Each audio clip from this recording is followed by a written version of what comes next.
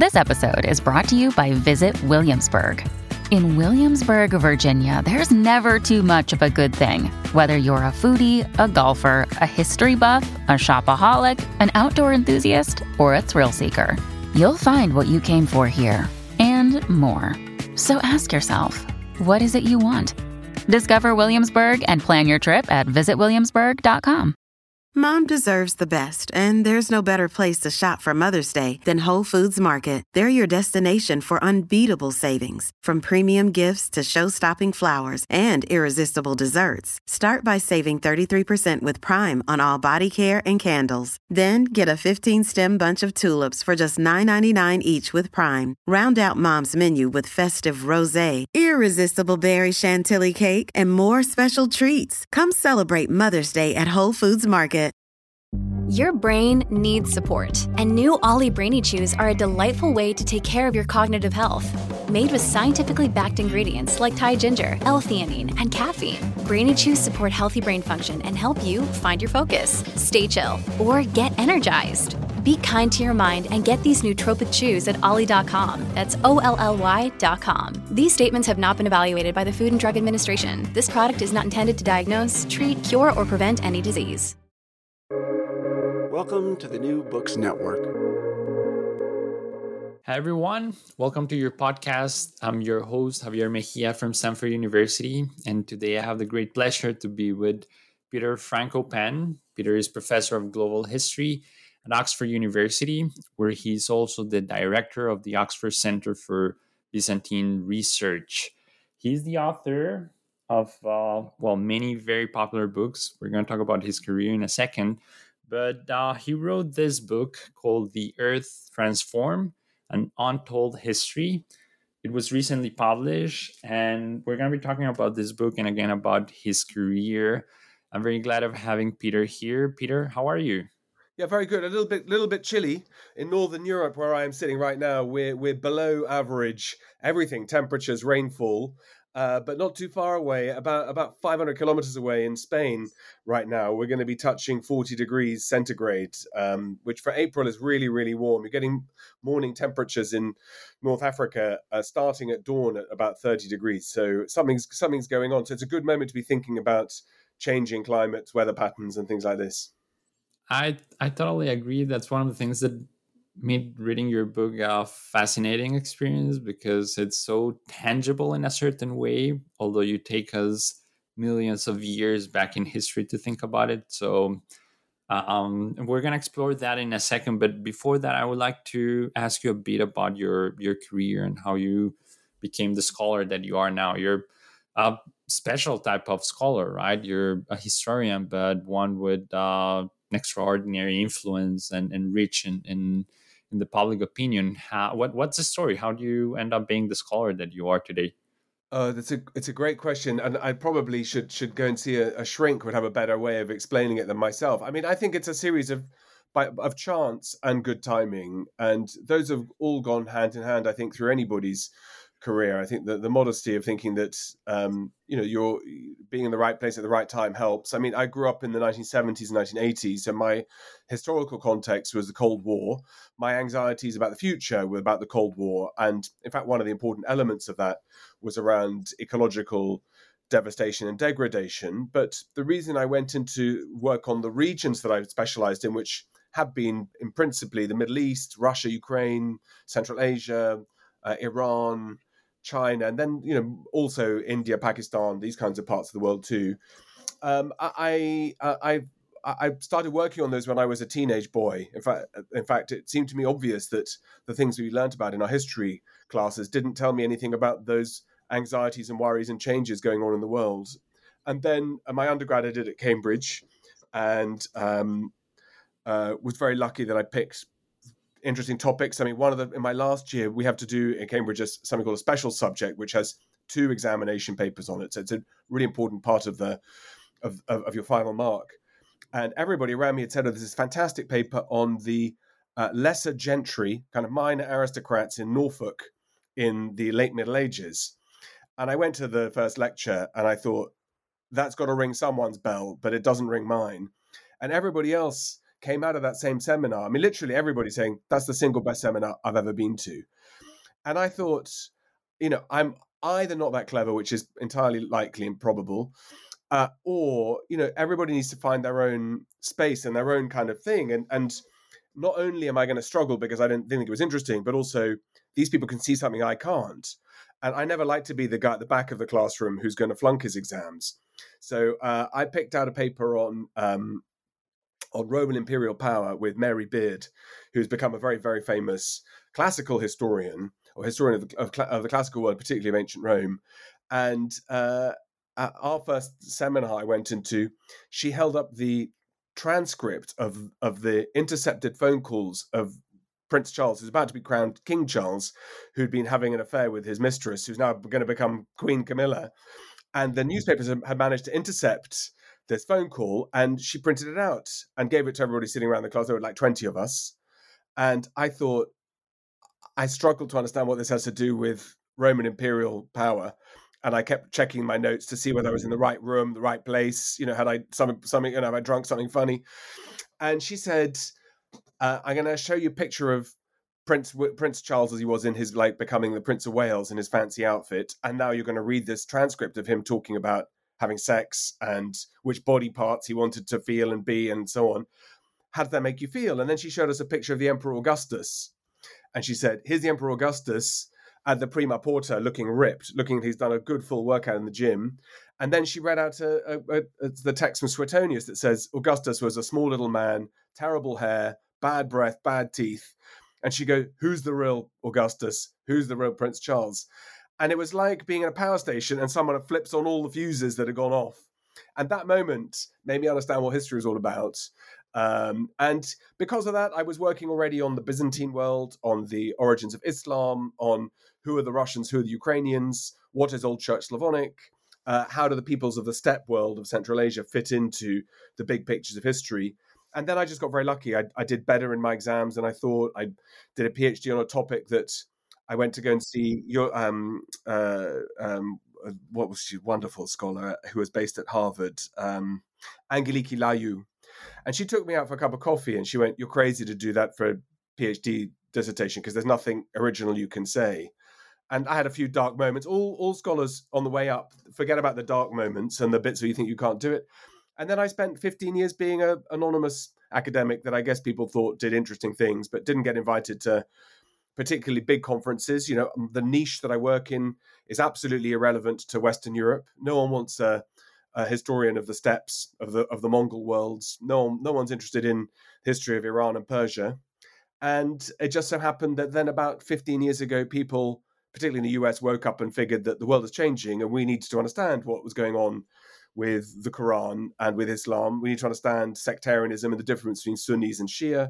We need to understand the post-Soviet space and how people used history. And here we are, hey presto, Putin and his long essay about Russia and Ukraine. And then China, Turkey, Pakistan, Afghanistan, all these places that I work on that are on the move.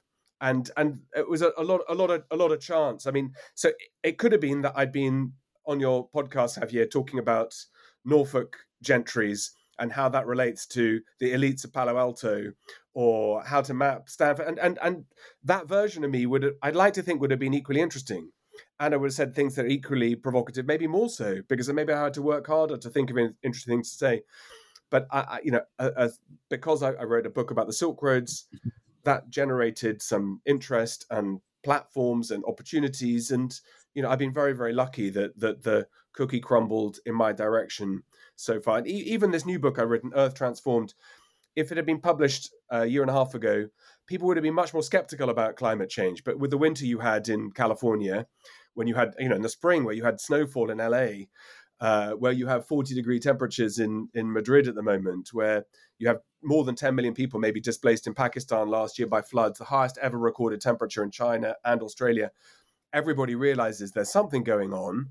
And the question is to work out what comes next. And my job as a historian is not to forecast the future, but simply to explain how we got to where we are.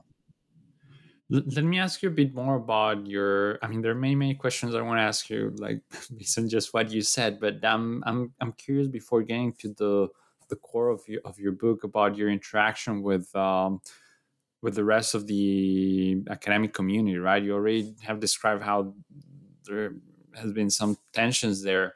But I was thinking specifically on the fact that you begin the book by making reference to a piece of mythological evidence, right? You talk about the expulsion of Adam and Eve from the paradise, and right, and how that says something about environmental pressures and so on, and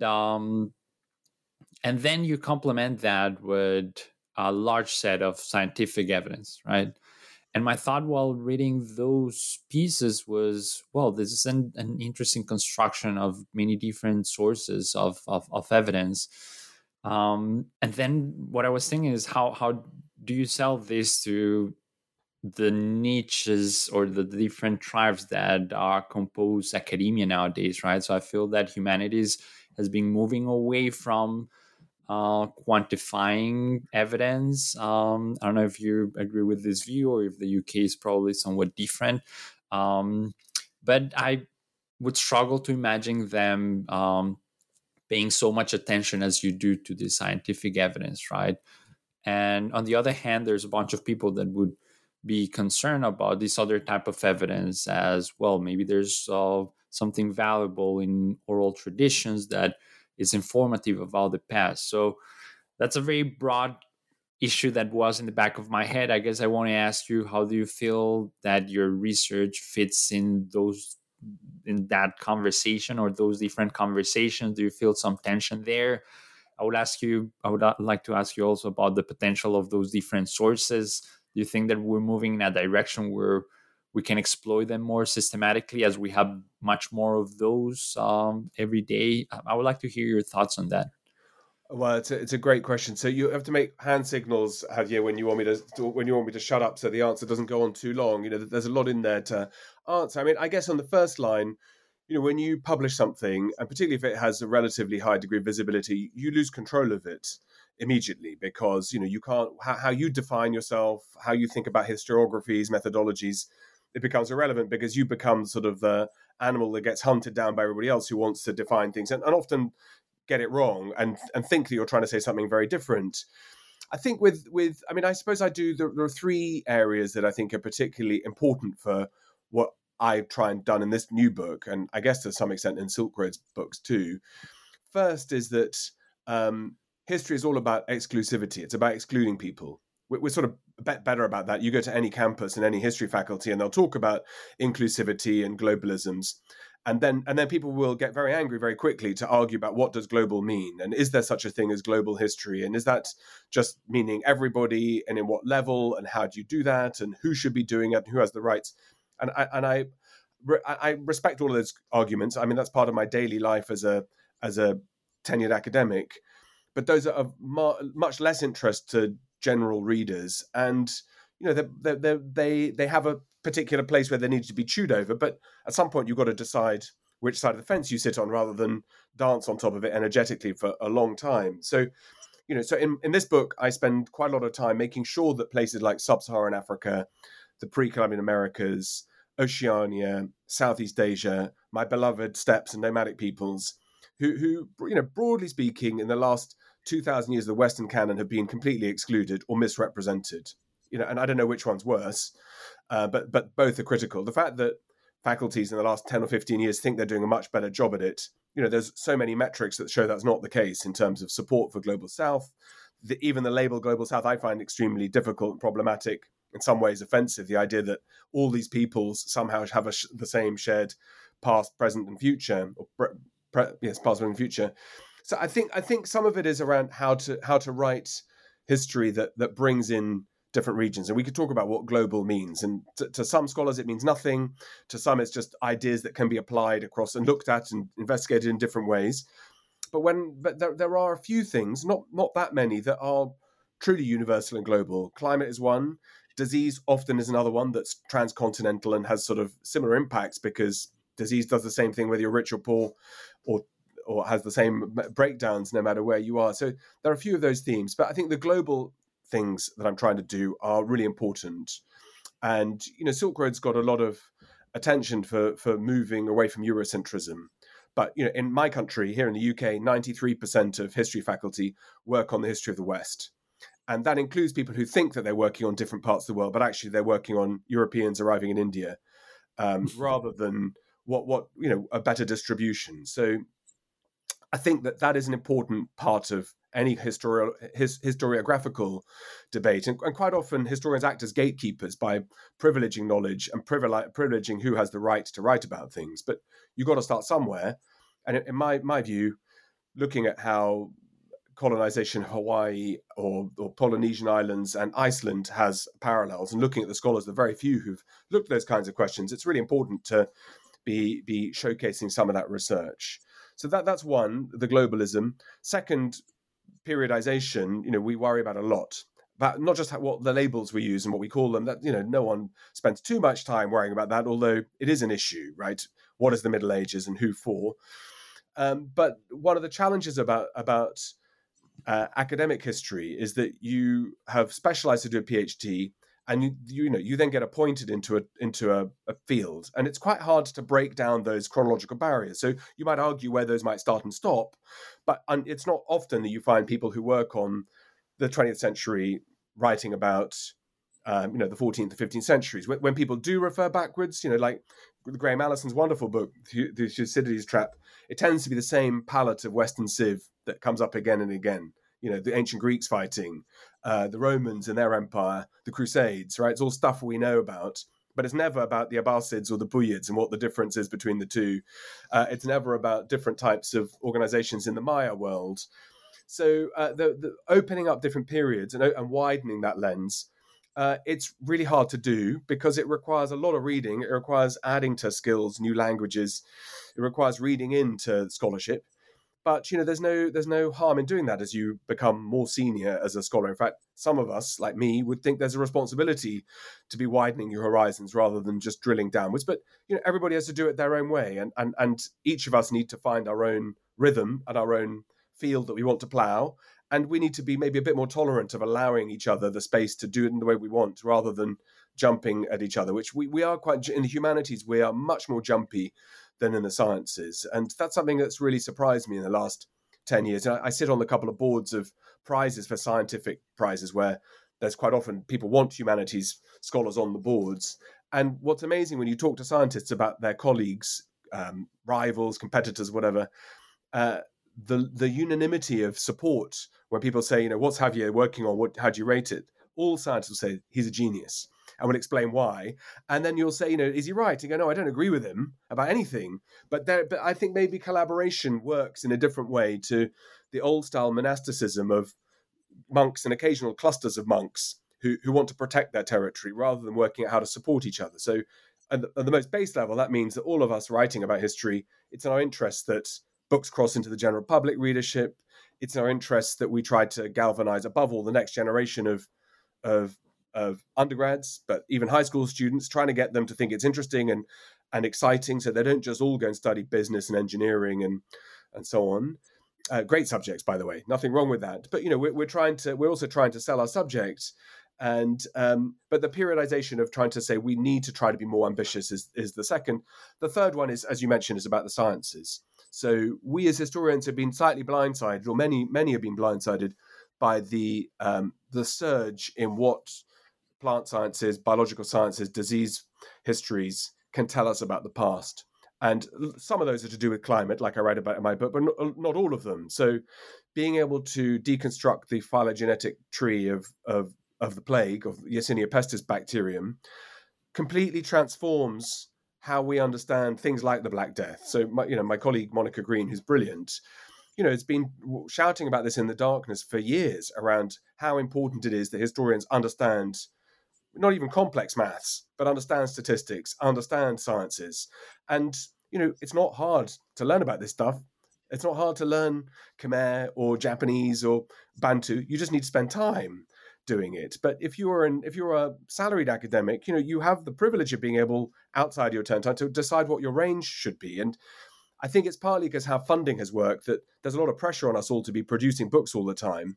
It makes it much harder to say, look, I'm going to spend 10 years working on a project and it's going to be a big one. rather than being rewarded for being sort of consistent performer at books that you don't get rewarded for having the time to go big. But we can't all do the same things. Everyone has to make their own show.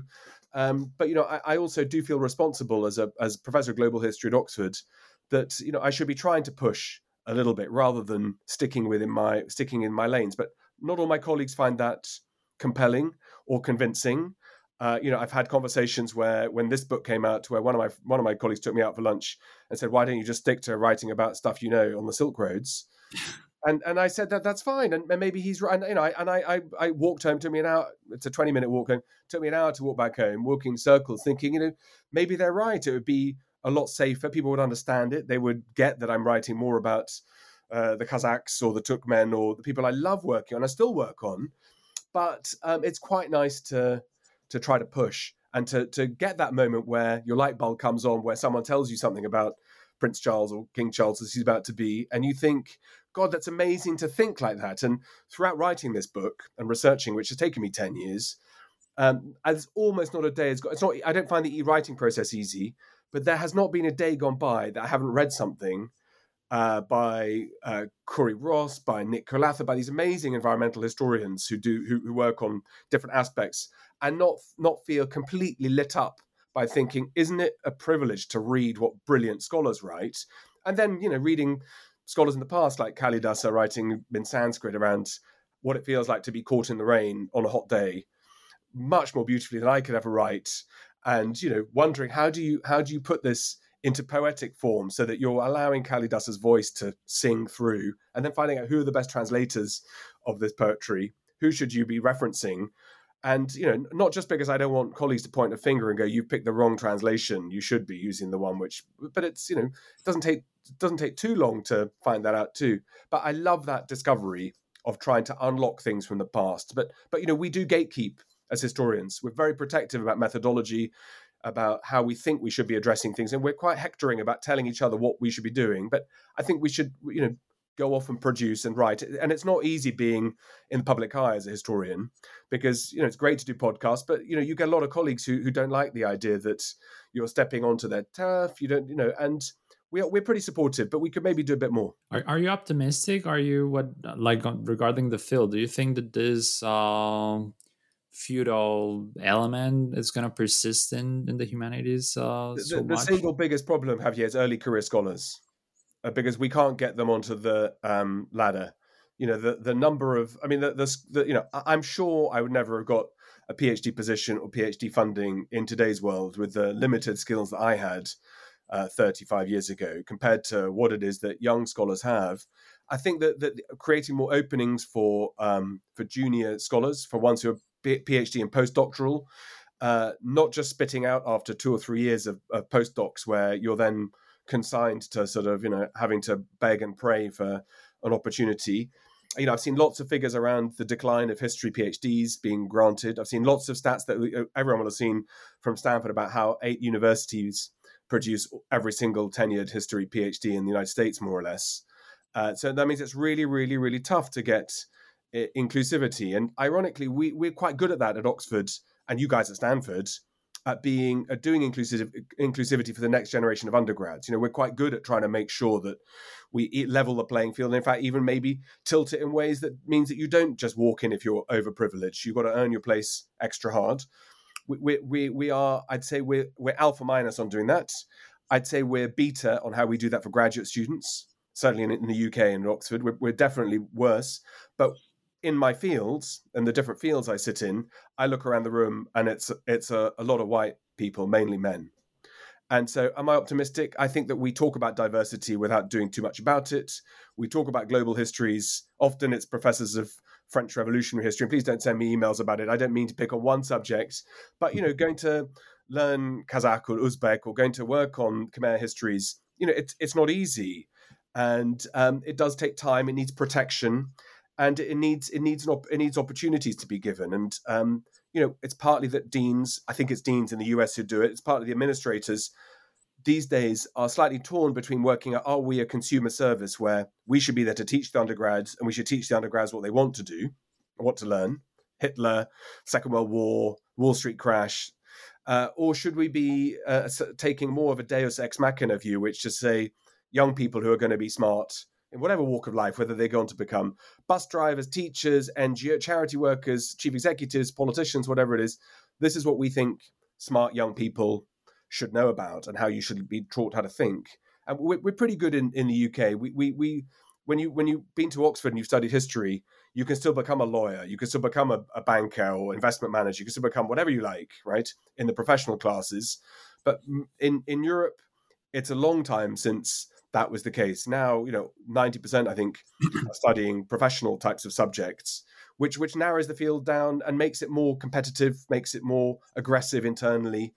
And it's probably not that helpful. So for me, my focus is early career scholars and finding funding that allows for, a good long run to be able to turn your PhD into a monograph and get yourself established in the field.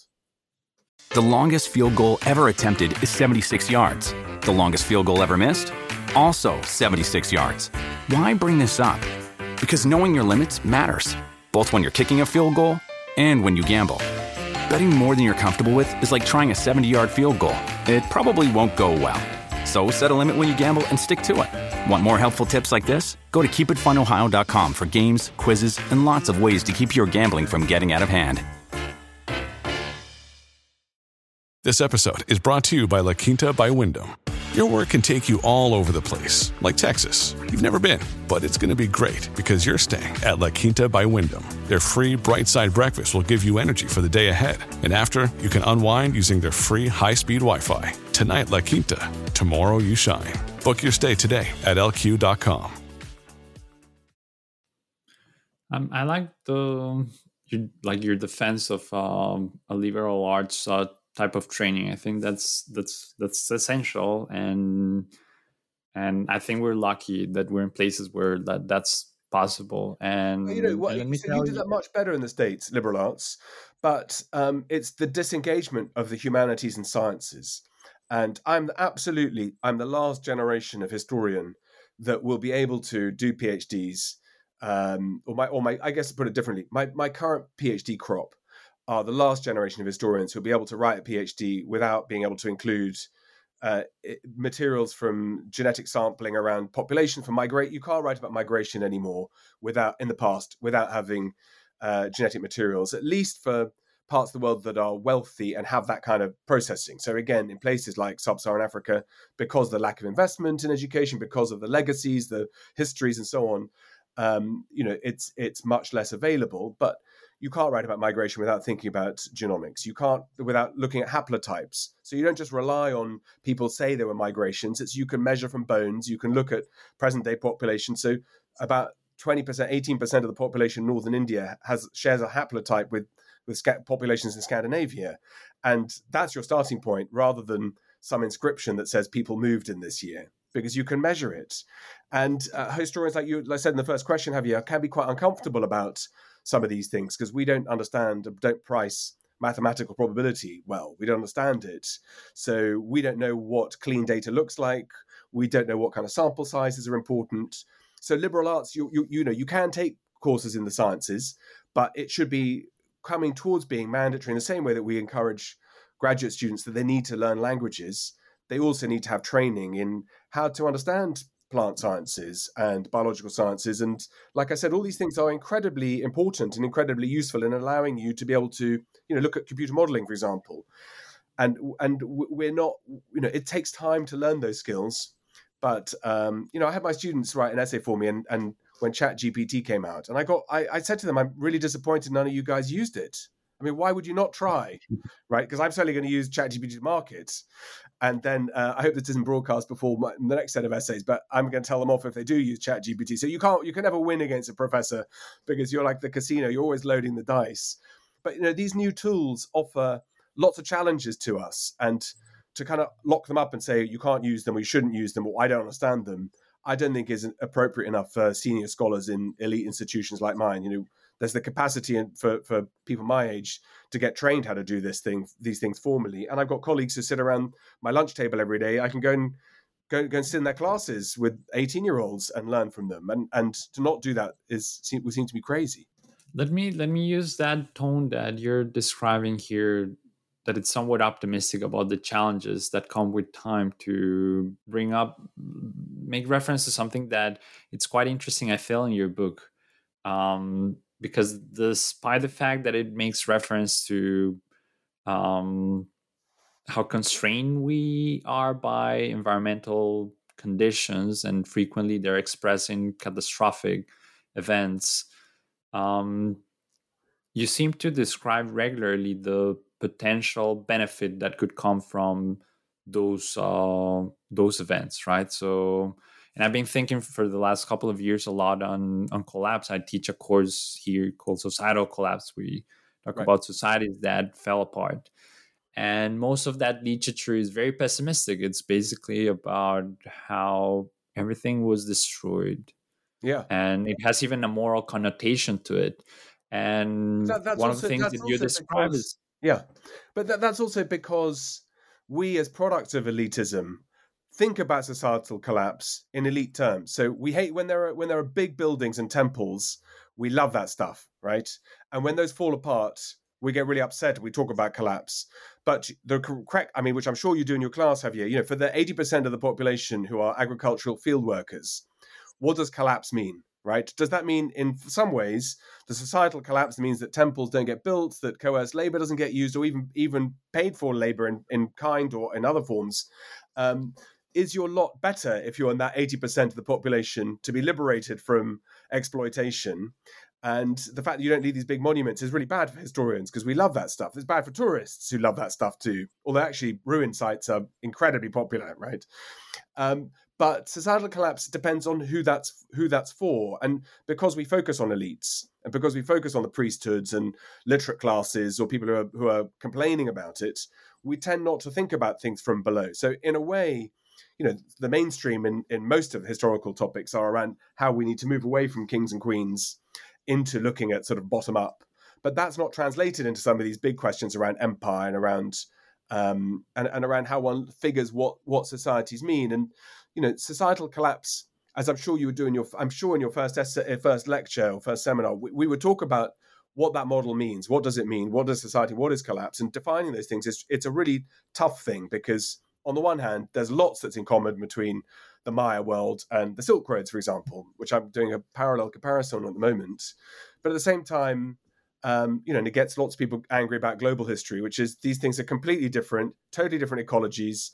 The only thing that's in common is there are humans involved. And even then, to generalize between structures and powers and production and agriculture and labor, all these things need to be very carefully qualified within individual spots, within individual locations, and also over time, because one human's labor is not the same in one period and in another. It depends on what ecological conditions are like. If there's less rainfall, agriculture looks different to if there's too much rainfall, to if it's stable conditions. So you're right, there's a big literature around societal collapse that's warning and apocalyptic. But, you know, I think we need to probably disengage from, I mean, I'm a little bit cagey about it in the book about collapse, and try to talk about continuities and exchange. But, you know, it is also stepping away from the control of written sources. That's the challenge here, because we depend on those to hear the voices of the past. And when you either have complaints or they disappear, you know, my great city of Merv, you see, I've gone slightly possessive. It's not mine. The great city of Merv in Turkmenistan, you know, was maybe the most populated city on earth in about 1200, maybe, you know, but certainly population measured in the hundreds of thousands, you know, disappeared off the face of the earth. So that kind of cataclysmic event is something different, where it's sacked by the Mongols, who managed to dismantle it without the use of gunpowder, which is really quite something in 1221. That is different to economic contraction, a slow sag, and failure, and the things that you would be talking about in your seminar. But we can be hopeful insofar as things get rebuilt and reborn from those ashes, because collapse doesn't mean the same thing to all people. It's a really bad thing, collapse, if you're elite and you're rich. You know, it's maybe marginal if you're at the other end of the social and economic spectrum. Let me ask you to elaborate a bit on this continuity dimension that you explore in the book. And I think this, I'm sure this was not an unconscious decision. You call the book "The Earth Transformed," right? And that specific transformation, like, term has a very specific connotation, precisely about things permanently changing, and that's a theme in the whole book, right? But so, how much of that is the result of these cataclysmic events versus everyday small changes, right?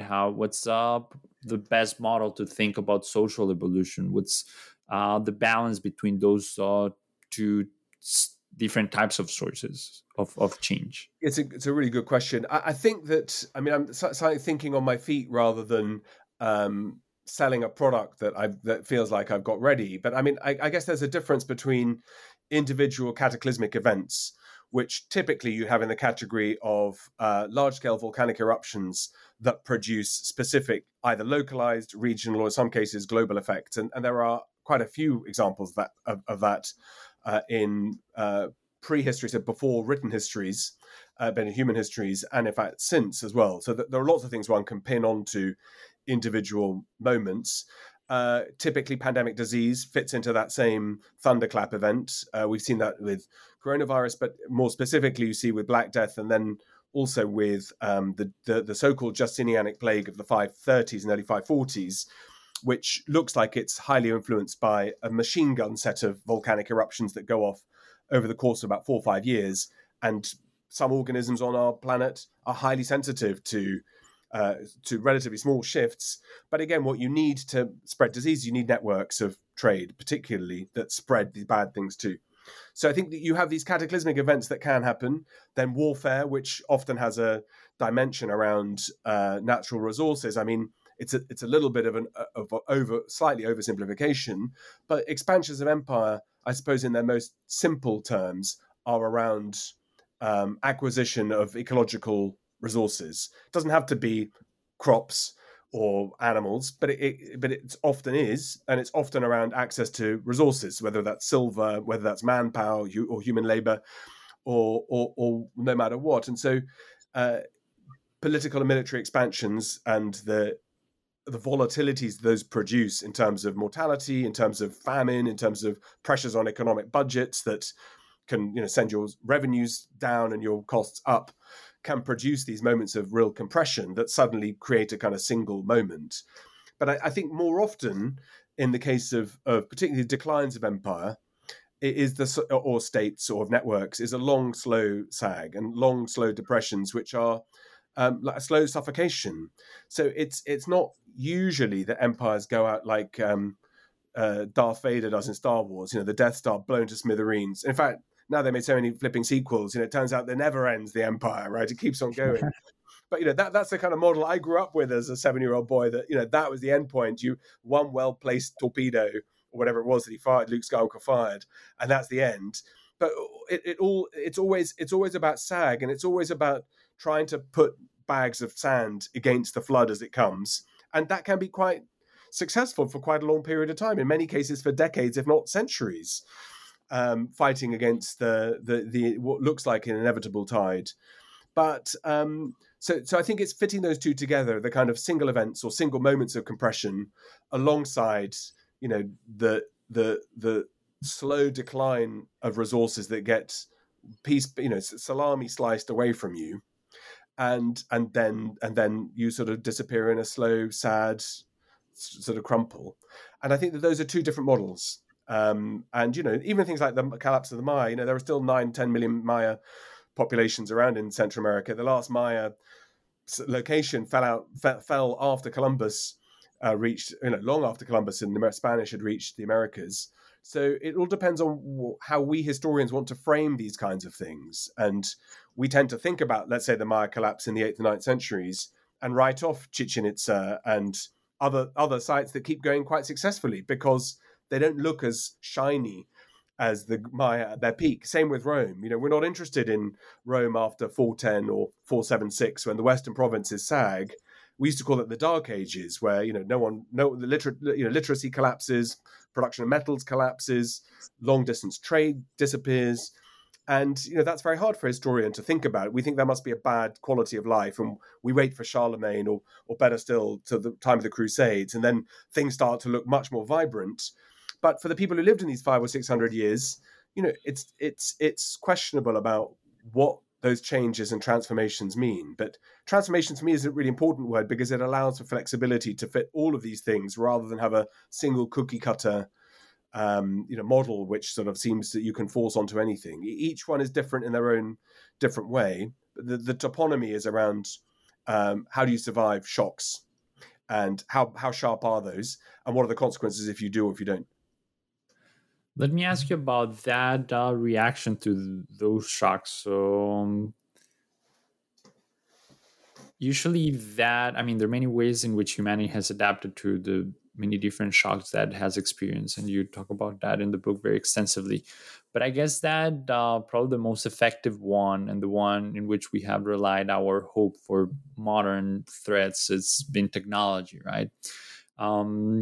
What do you think has been the role of technology, or technological progress to be more precise, and how optimistic are you that it's a natural, real tool to help us deal with the environmental challenges that we're facing today? What do you think?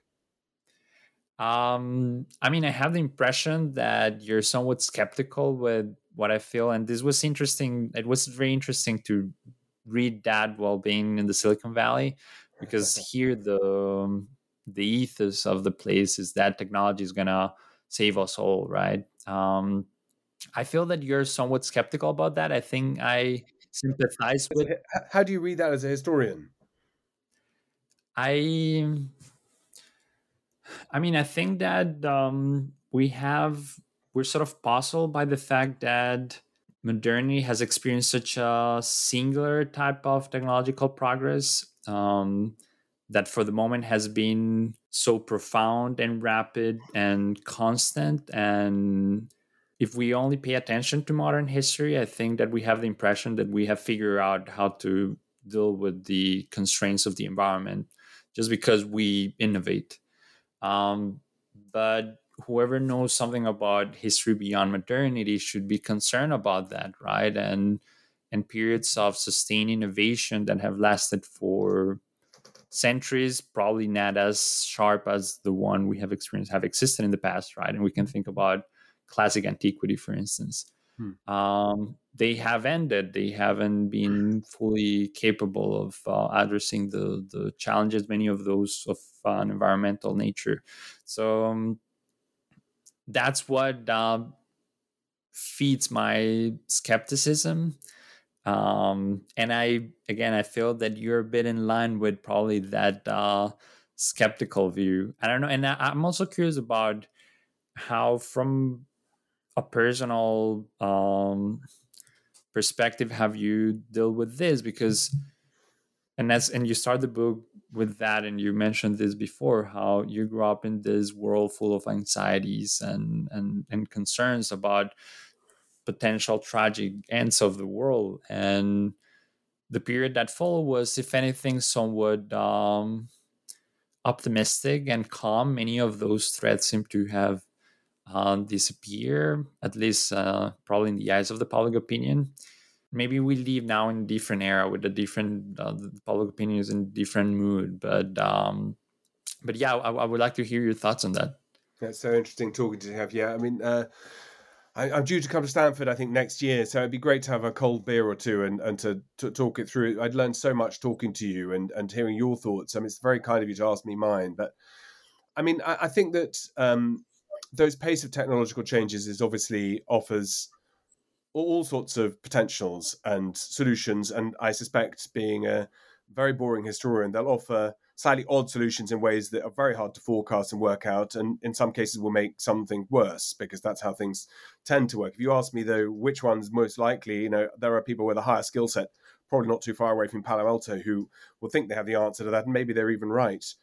I think that if I was to pull it back into a field that I know a little bit better, your colleague at Stanford, Francis Fukuyama, he was not alone in thinking that when the Cold War ended, in fact, it was before the Cold War, he wrote The End of History, the first article anyway, thinking that it was so obvious that communism was catastrophic. It was so obvious that the suppression of rights, that human rights persecutions and abuses were awful. It was so obvious that economic depredation happened in parts of the world which had ideological means, and that I think that's why his book was so important, his work was so important, his article and book so important, and so persuasive, because most people, I think, thought when the Cold War ended that this was a world that looked like we learned from the past, that there would be never a war in the same way that had happened in the 20th century, these catastrophic wars. Never would we persecute as it happened in the Holocaust. We'd evolved past that stage. We'd learned these lessons.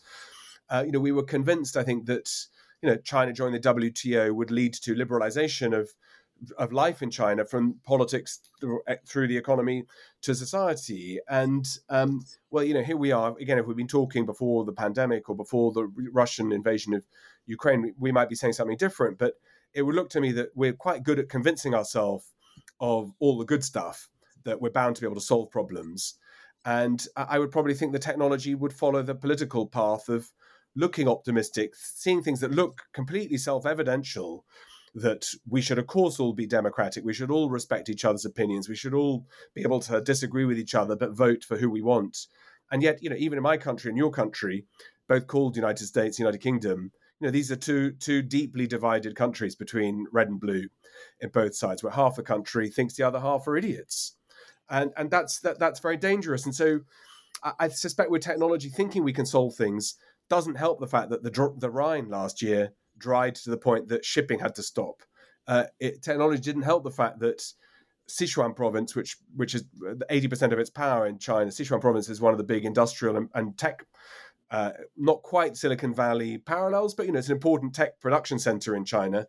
80% of its energy comes from hydroelectric. And last summer, all factories closed for 3 weeks, including ones producing parts for Apple, again, not located too far away from where you are sitting right now, because there was no energy to power the factories, including the air conditioning, let alone the production lines.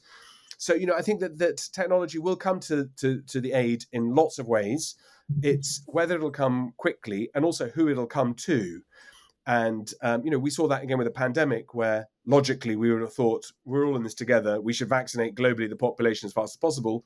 My own university, which was behind the AstraZeneca vaccine, distributed its vaccines for free globally. We took zero profit from it. The other big pharmaceutical companies that I don't need to name on our podcast monetize that for tens of billions of dollars each, to the benefit of their shareholders, pension funds, etc. And research, of course, benefits from that too. That's going to be folded into graduate scholarships, maybe even for the liberal arts and history. Who knows? But the distribution of vaccines into, again, the clumsy label of the developing world, or in particular to states in Africa, meant that there's been huge resistance in many African states to condemn Putin's invasion of Ukraine, because the view was that we bought in the UK 8 times more vaccines than we needed. We distributed them late, without cold chain in some cases for the for some of the vaccines that was required, and that again with climate technologies, it's what are those going to mean to the poorest people on Earth, who are, of course, the ones least responsible for anthropogenic change, whether that's pollution, warming, degradation of the landscape, etc.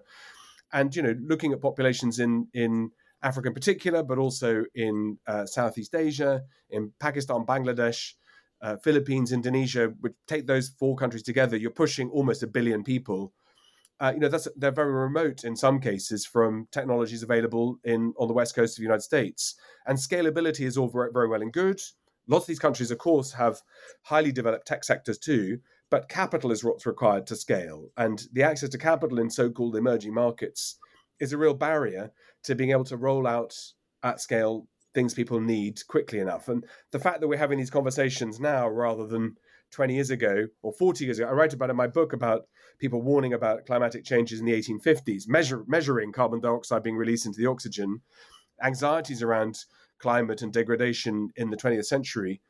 The fact that tech hasn't solved them yet or really worked hard enough to bring about major and important changes tells its own story. So there may well be golden horizons coming towards us and wonderful solutions. I really hope for all of our sakes that there will be, but we should have been solving these and investing into that a long time in the past. And we're quite good at solving problems, but cost of capital is obviously one big barrier.